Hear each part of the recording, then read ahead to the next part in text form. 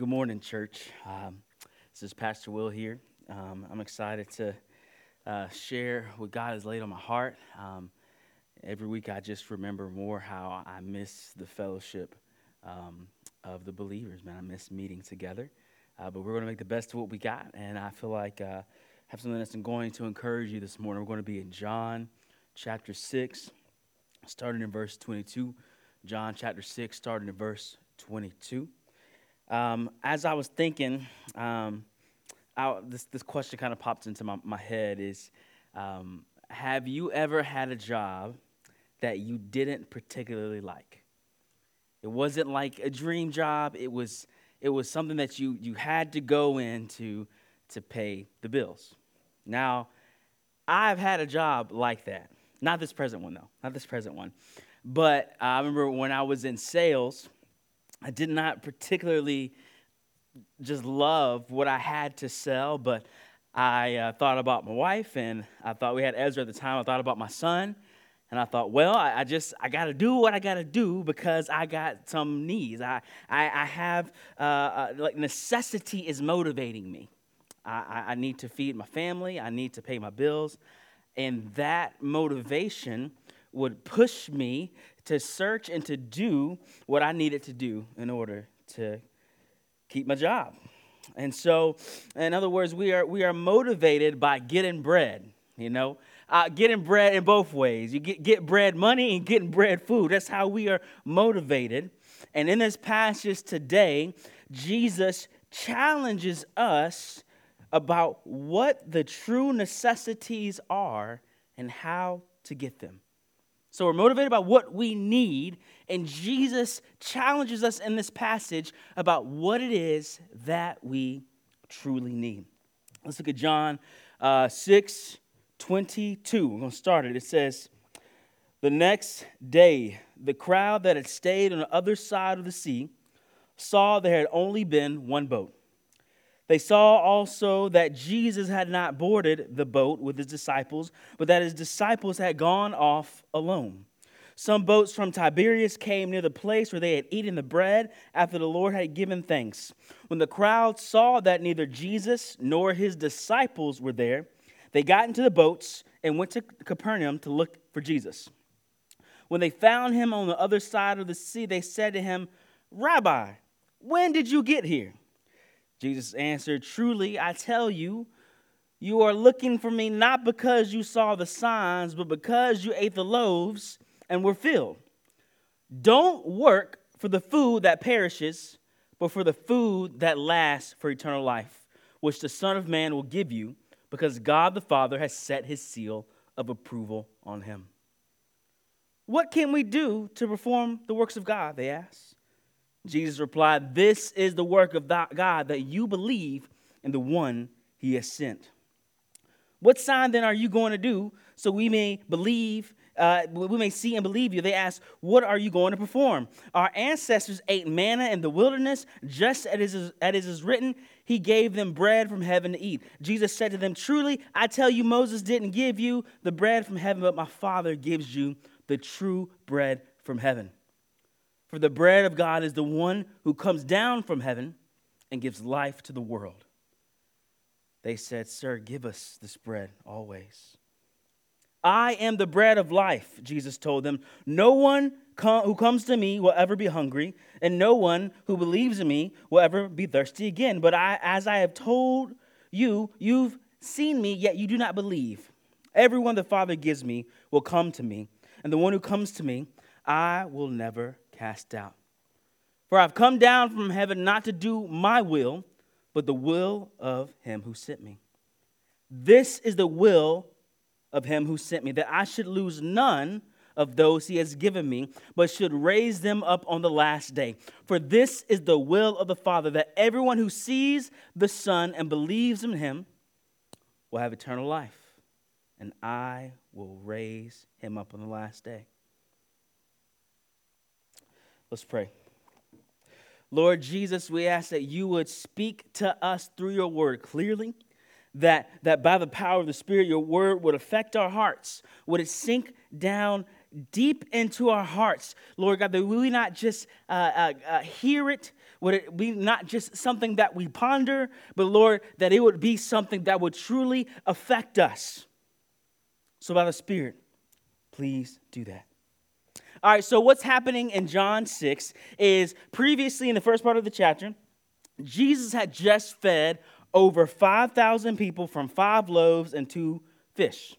So people flocked to hear Jesus' teaching and to receive healing. And he was concerned that people had food to eat because they often traveled far. It was a very logistical concern. I just want people to be able to eat.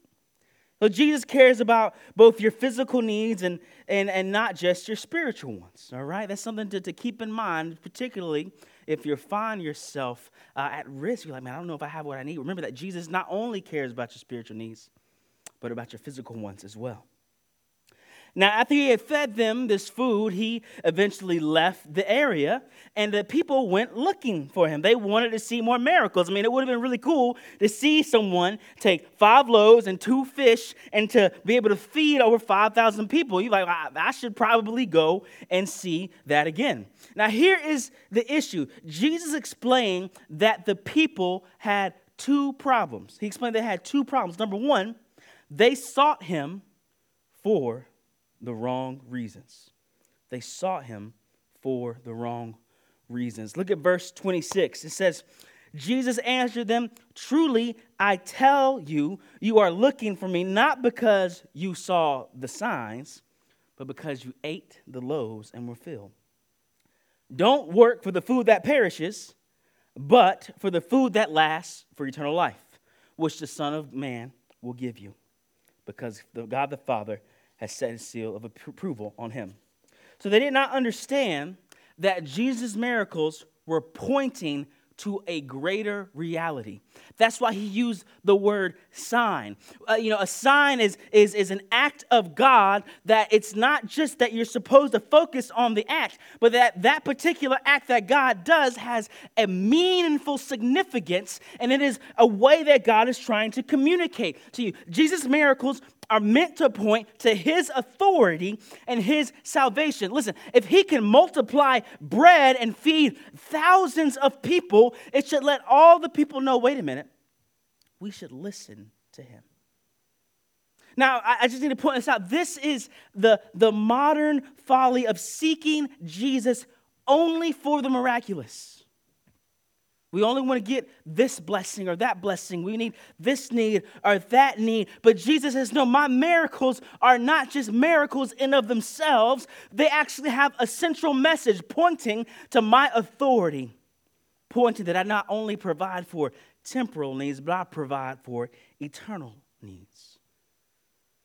See, the people who were seeking for him, they had some food. I imagine it was good because when he left, they're like, well, I would like some more bread. So where is Jesus at? What Jesus was concerned about is that not that they had temporal needs, but that they were only concerned about temporary blessings. Here's something that I just want to tell you, that all miracles in this life are temporary. All miracles are temporary.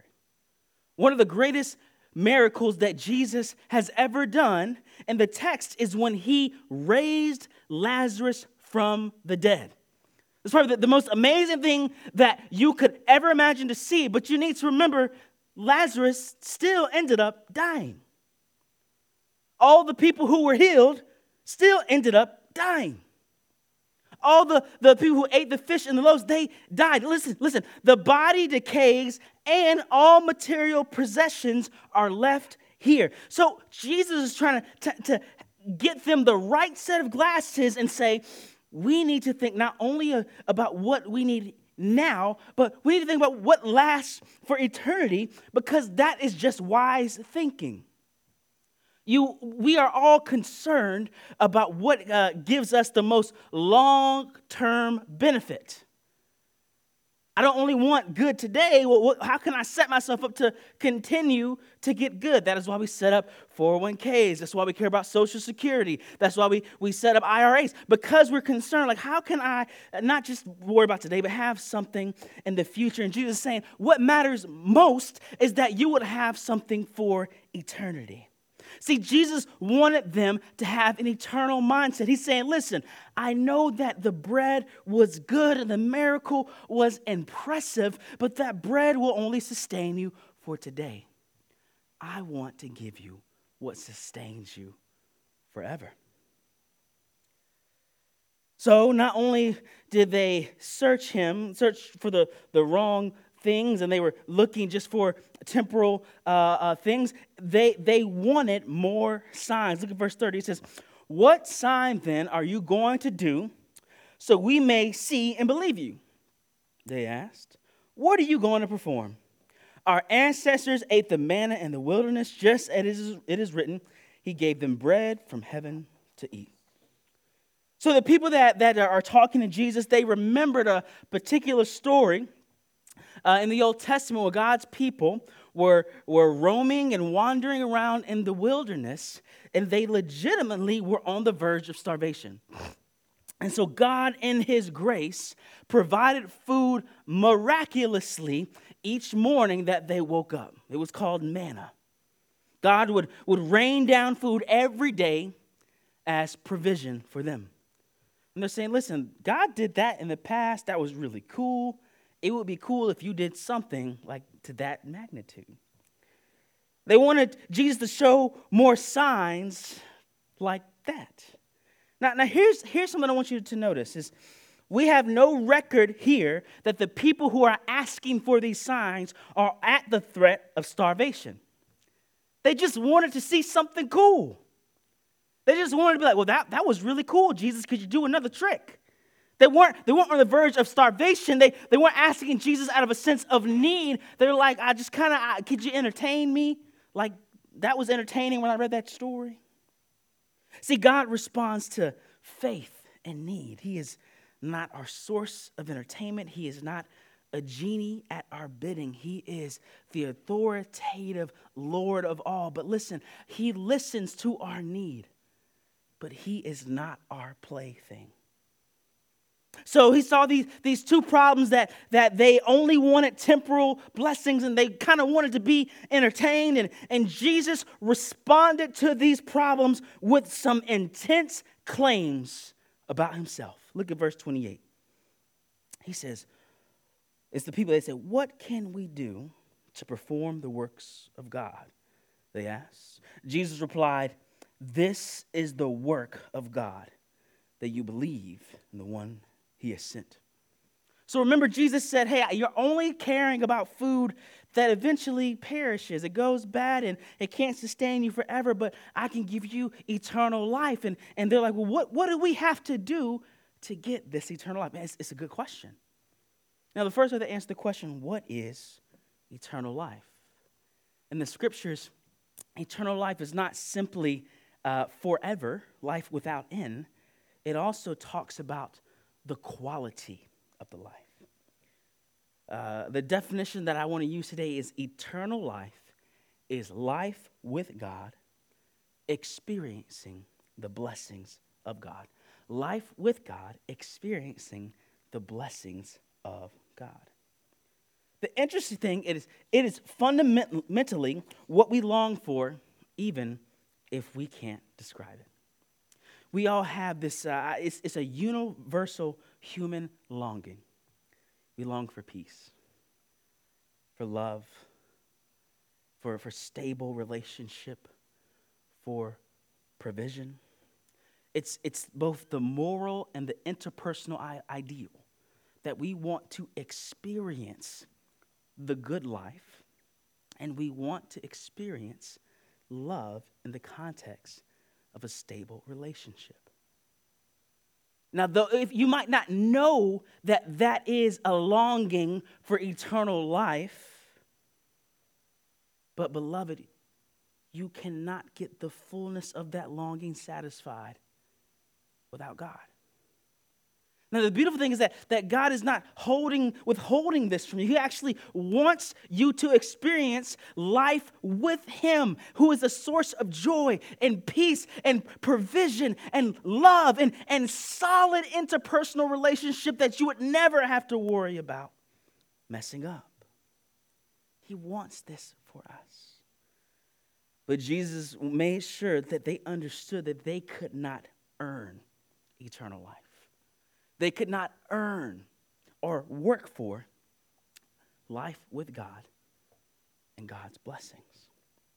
So here's the deal. In order to be near a holy God, it requires that we would walk in obedience to that holy God. In other words, the entrance fee, if you will, into God's presence and his blessing is this obeying the law. Now, some of us might feel a bit of that makes us feel kind of weird. Like, why would God have this entrance fee? Why would there be a standard to have to meet? But the funny thing is, we instinctively feel that those who ought to get good things ought to be the people that deserve it. That's why you feel outraged when somebody is getting something good, and you're like, he's not even really that good a person. You wouldn't feel that outrage if you did not think that good things ought to come to those who deserve it. Now, here is the problem, is that we do not obey God's commands. Jesus explains that the law or God's command is summarized by loving God with all your heart, soul, mind, and strength, and loving your neighbor as yourself. Beloved, we have not done this. I can think back to this last week when I was selfish with my time, when I was impatient with my children, when I felt like I ought to come to God, but I wanted to watch Netflix or spend my time elsewhere. The issue is, even if I wanted to obey the law, I can look at my track record and say I have not done as God has pleased consistently. And here is the fundamental problem. We can't approach a holy God with the unclean and an unholy heart. But God has accomplished the means for us to get to him through the work of another. He says they would only receive eternal life not by working really hard, but only through believing in Jesus. Jesus is the one who accomplished, fulfilled all of God's commands. And so he has, if you will, the ticket into eternal life because he earned it. And because he loves us, and because God loves us, he decided to give us this entrance fee through his own work. Jesus is saying, listen, you cannot get to eternal life. You cannot be in God's presence and God's blessing because of your own deserving works, because you don't do it. I don't do it. But because God loves me enough, he has made a way for me to enter his presence. Which turns into one of the most interesting things that Jesus says is, in verse 35, he says, I am the bread of life. Jesus told them, no one who comes to me will ever be hungry, and no one who believes in me will ever be thirsty again. Now, if you are unfamiliar with this text, if you were just reading it for the first time, or imagine yourself listening to Jesus talking, he's like, by the way, I am bread, I am food, you'd be like, wait, what? What are you talking about? That would be awkward if we ate you. That's not how it works. He goes on to explain what he means. Look at verse 51. He says, the bread that I will give for the life of the world is my flesh. Look at verse 54. The one who eats my flesh and drinks my blood has eternal life, and I will raise him up on the last day, because my flesh is true food, and my blood is true drink. What he is pointing to is not that you would have him for dinner, but he's pointing to what will happen on the cross. That for our eternal life, Jesus offered up something. And that which he offered up was his very body, was his very blood. His body was broken on the cross. His blood was spilled on the cross. He offered up himself on the cross. And what we need for eternal life is tied up into what he has done. What it means to eat from what Jesus has done on the cross. It means that I would trust, that I would turn my attention to, that I would look for what he has done on the cross for life. That's what food is, right? You have to eat it because you have to live. If you don't have the food, you die. And Jesus is saying, if you want eternal life, you cannot work it up yourself, but I have done this ultimate work of offering up my body and my blood for you in your place as your substitute. Beloved, he was on the cross because we did not obey God. We did not deserve the blessings of God. He only deserved God's blessing. And because he loves us, he died in our place. Beloved, he received the punishments, the consequences of sin that we deserve.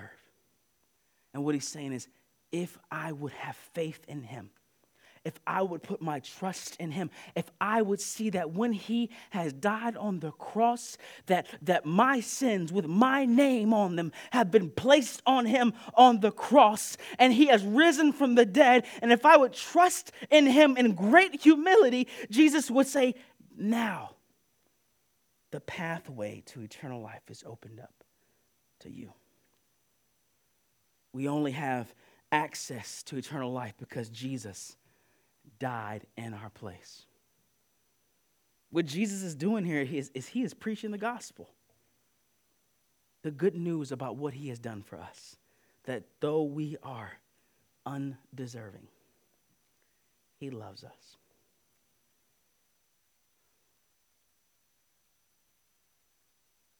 He came down from heaven. He lived among the frustrations and sufferings and ambiguities of life. The frustrations that are so tangible to us right now in this season. Jesus, though he did not have to, came down and lived among that. He was ridiculed, misunderstood, falsely accused, had a mock sham of a trial, was nailed to a cross. Because of his love for us. Because he would die in our place. Beloved, this is what Jesus is saying. We need food that would help us get to eternal life, but we don't produce this food, so he produced it for us. In verse 48, he talks about how this eternal life is not only quality, but it also is the length. And in verse 48, he says, I'm the bread of life. Your ancestors ate the manna in the wilderness, and they died. This is the bread that comes down from heaven, so that anyone may eat of it and not die. Again, Jesus is concerned that they would miss out on eternal blessings because they were overly focused on temporary things. Beloved, this is the bread that sustains you, not only for a day, but it sustains you through death. It treats death like a hiccup instead of a dead end. In this moment where the frailty of our life is just clear. I don't want to only look at temporal things. I want to look up and see Jesus standing there ready to receive me in that moment when I die, whether it's tomorrow or whether it's a long time from now. I want to look to the eternal, and I want you to look to the eternal. And this eternal life is secured for us, not because of what we have done, but because of what he has done. Now, these things, they are not easy to believe at a deep internal level, but God's Spirit helps us to understand these things. Look at verse 61. Jesus, knowing in himself that his disciples were complaining about this, complaining about his claims to be the bread of life, his claims to feed people with his own body and with his own blood, Jesus asked him, does this offend you? The answer is yes. Does this offend you? Then what if you were to observe the Son of Man ascending to where he was before? The Spirit is the one who gives life. The flesh doesn't help at all. The words that I've spoken to you are spirit and are life. So if you read the passage, after he talks about he is the bread that comes down from heaven and that his body and his blood will be given up, and people are so offended at what he says. Now, there's at least two reasons they could be offended. One, they could be offended because maybe they were just plain confused. Jesus talk about eating him. I don't want to do that. That's awkward. You know what I'm saying? They could just be plain confused. But I think the closer thing to the case is that Jesus is making claims that would obliterate any self-reliance. Whatever sort of pride they could have had in themselves, whatever sort of accomplishments that they could have said they could bring to the table, Jesus is saying those are not sufficient, but I am your sufficiency. He is claiming this universal authority to give people entrance into eternal life.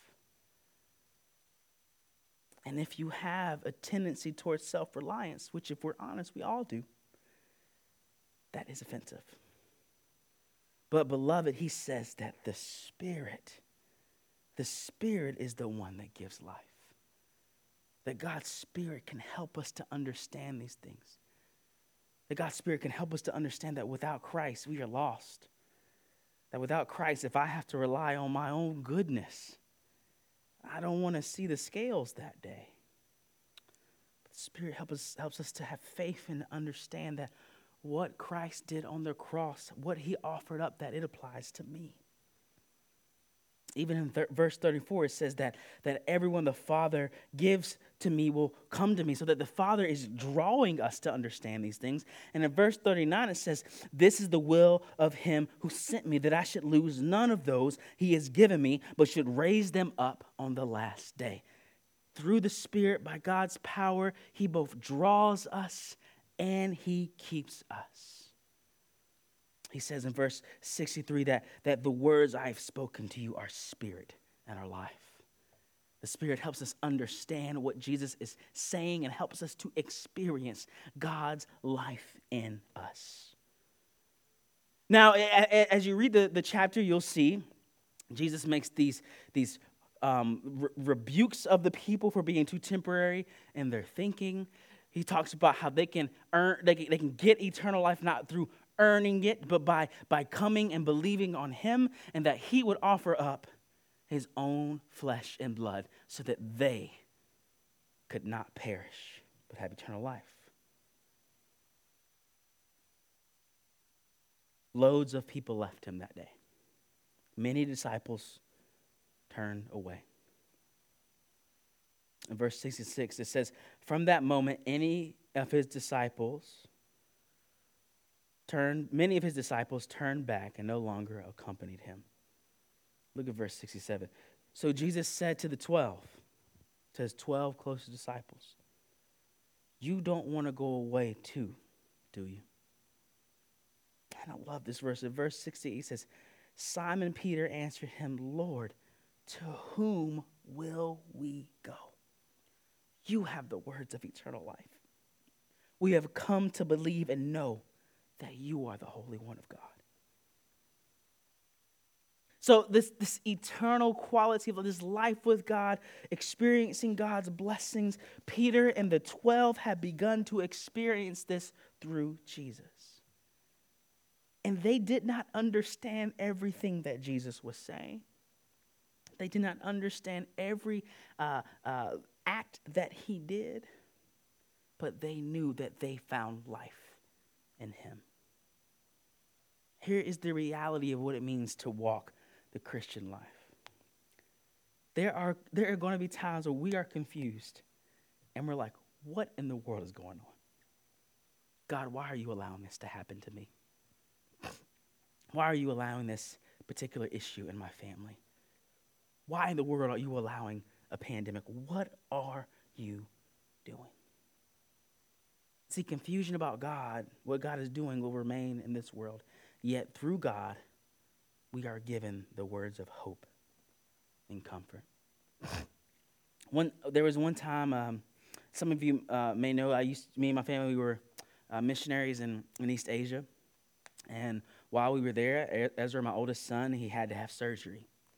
And he was 1 year old at the time, just a baby.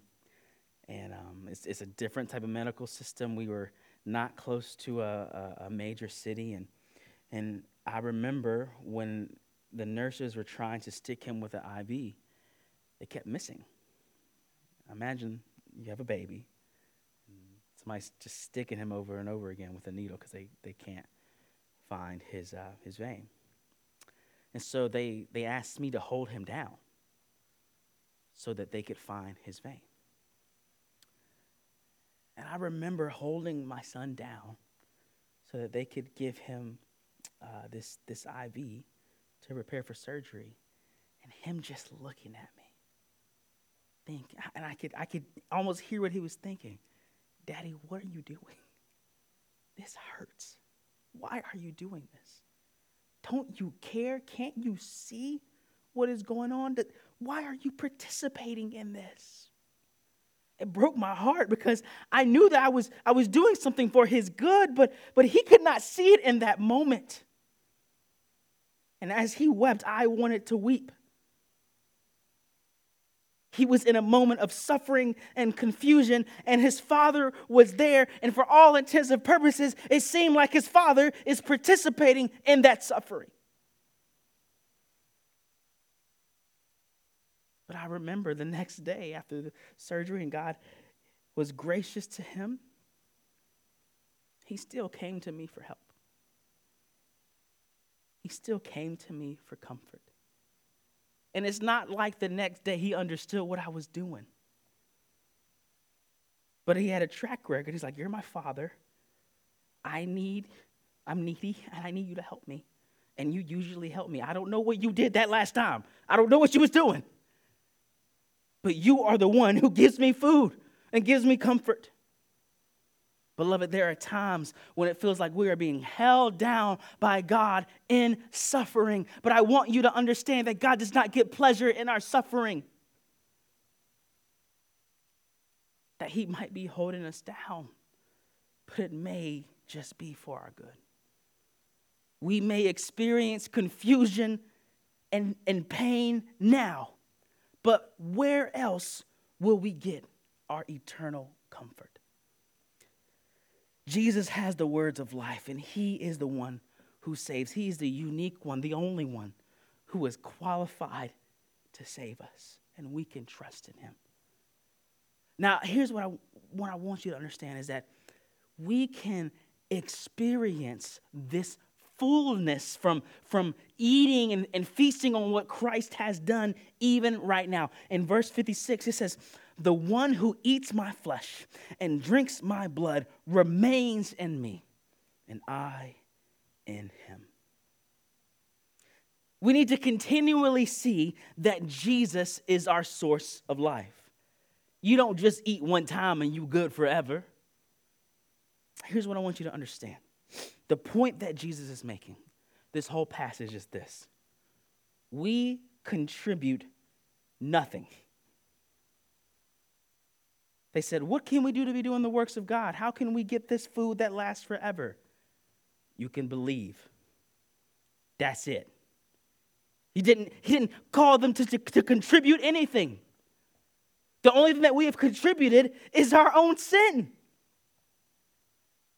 This points to the fact that we are called into fellowship with God not because we are awesome and not because we have met some sort of quota or merit. It is only because that Jesus died in our place.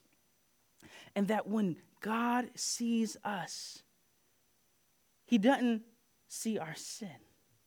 He sees the good deeds of Jesus, the sacrifice of Jesus. That is what he sees. And what verse 56 is pointing to is that I abide in fellowship with God as I glean from the fact that I have been forgiven and made right, not because of what I have done, but because of what he has done.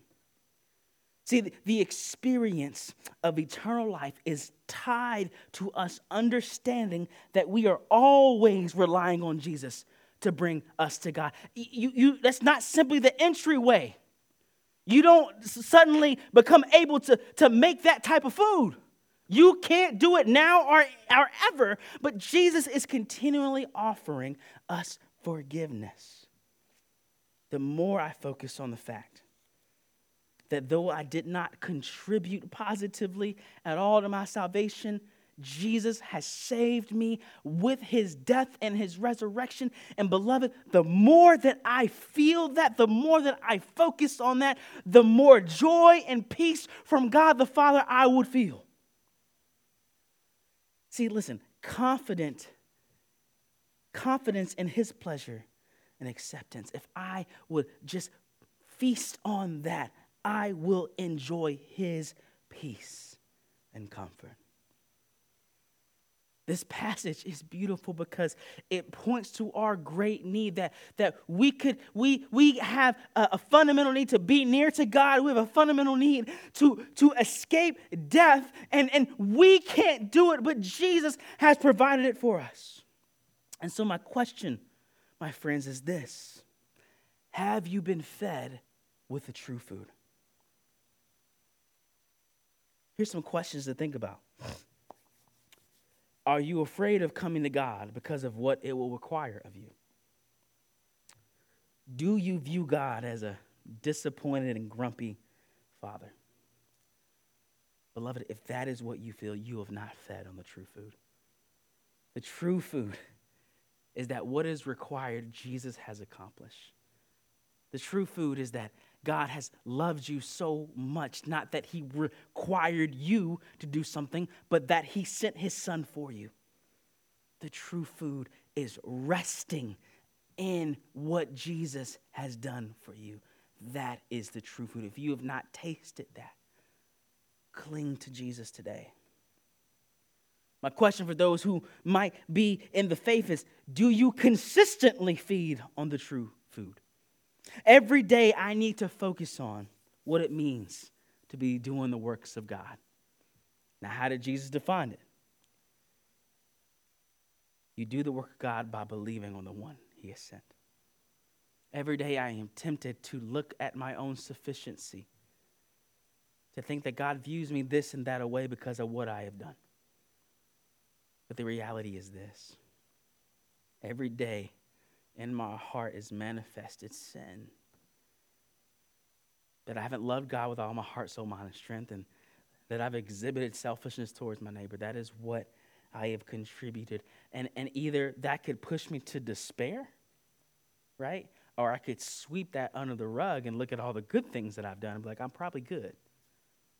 But the reality is, if I want to experience this life with God, experiencing his pleasure and his blessing, I would remember that it is not because of what I have done, not simply when I got saved, this very day.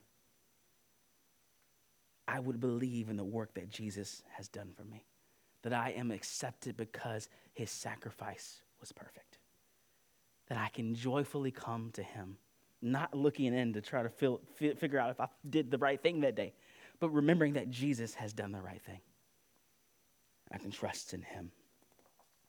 From this place of being full because of the work of Jesus, I can selflessly serve my neighbor.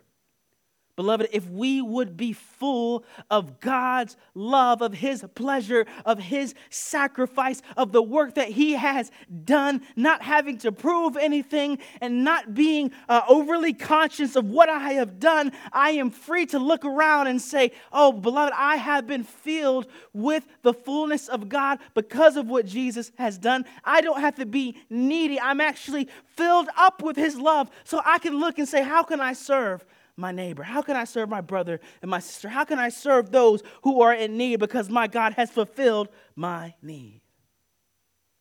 I can simply live with the unchangeable knowledge of his love and then go and love others well. My encouragement to you this week is that you would feed on the truths of what Jesus has done in the gospel. That he loves you.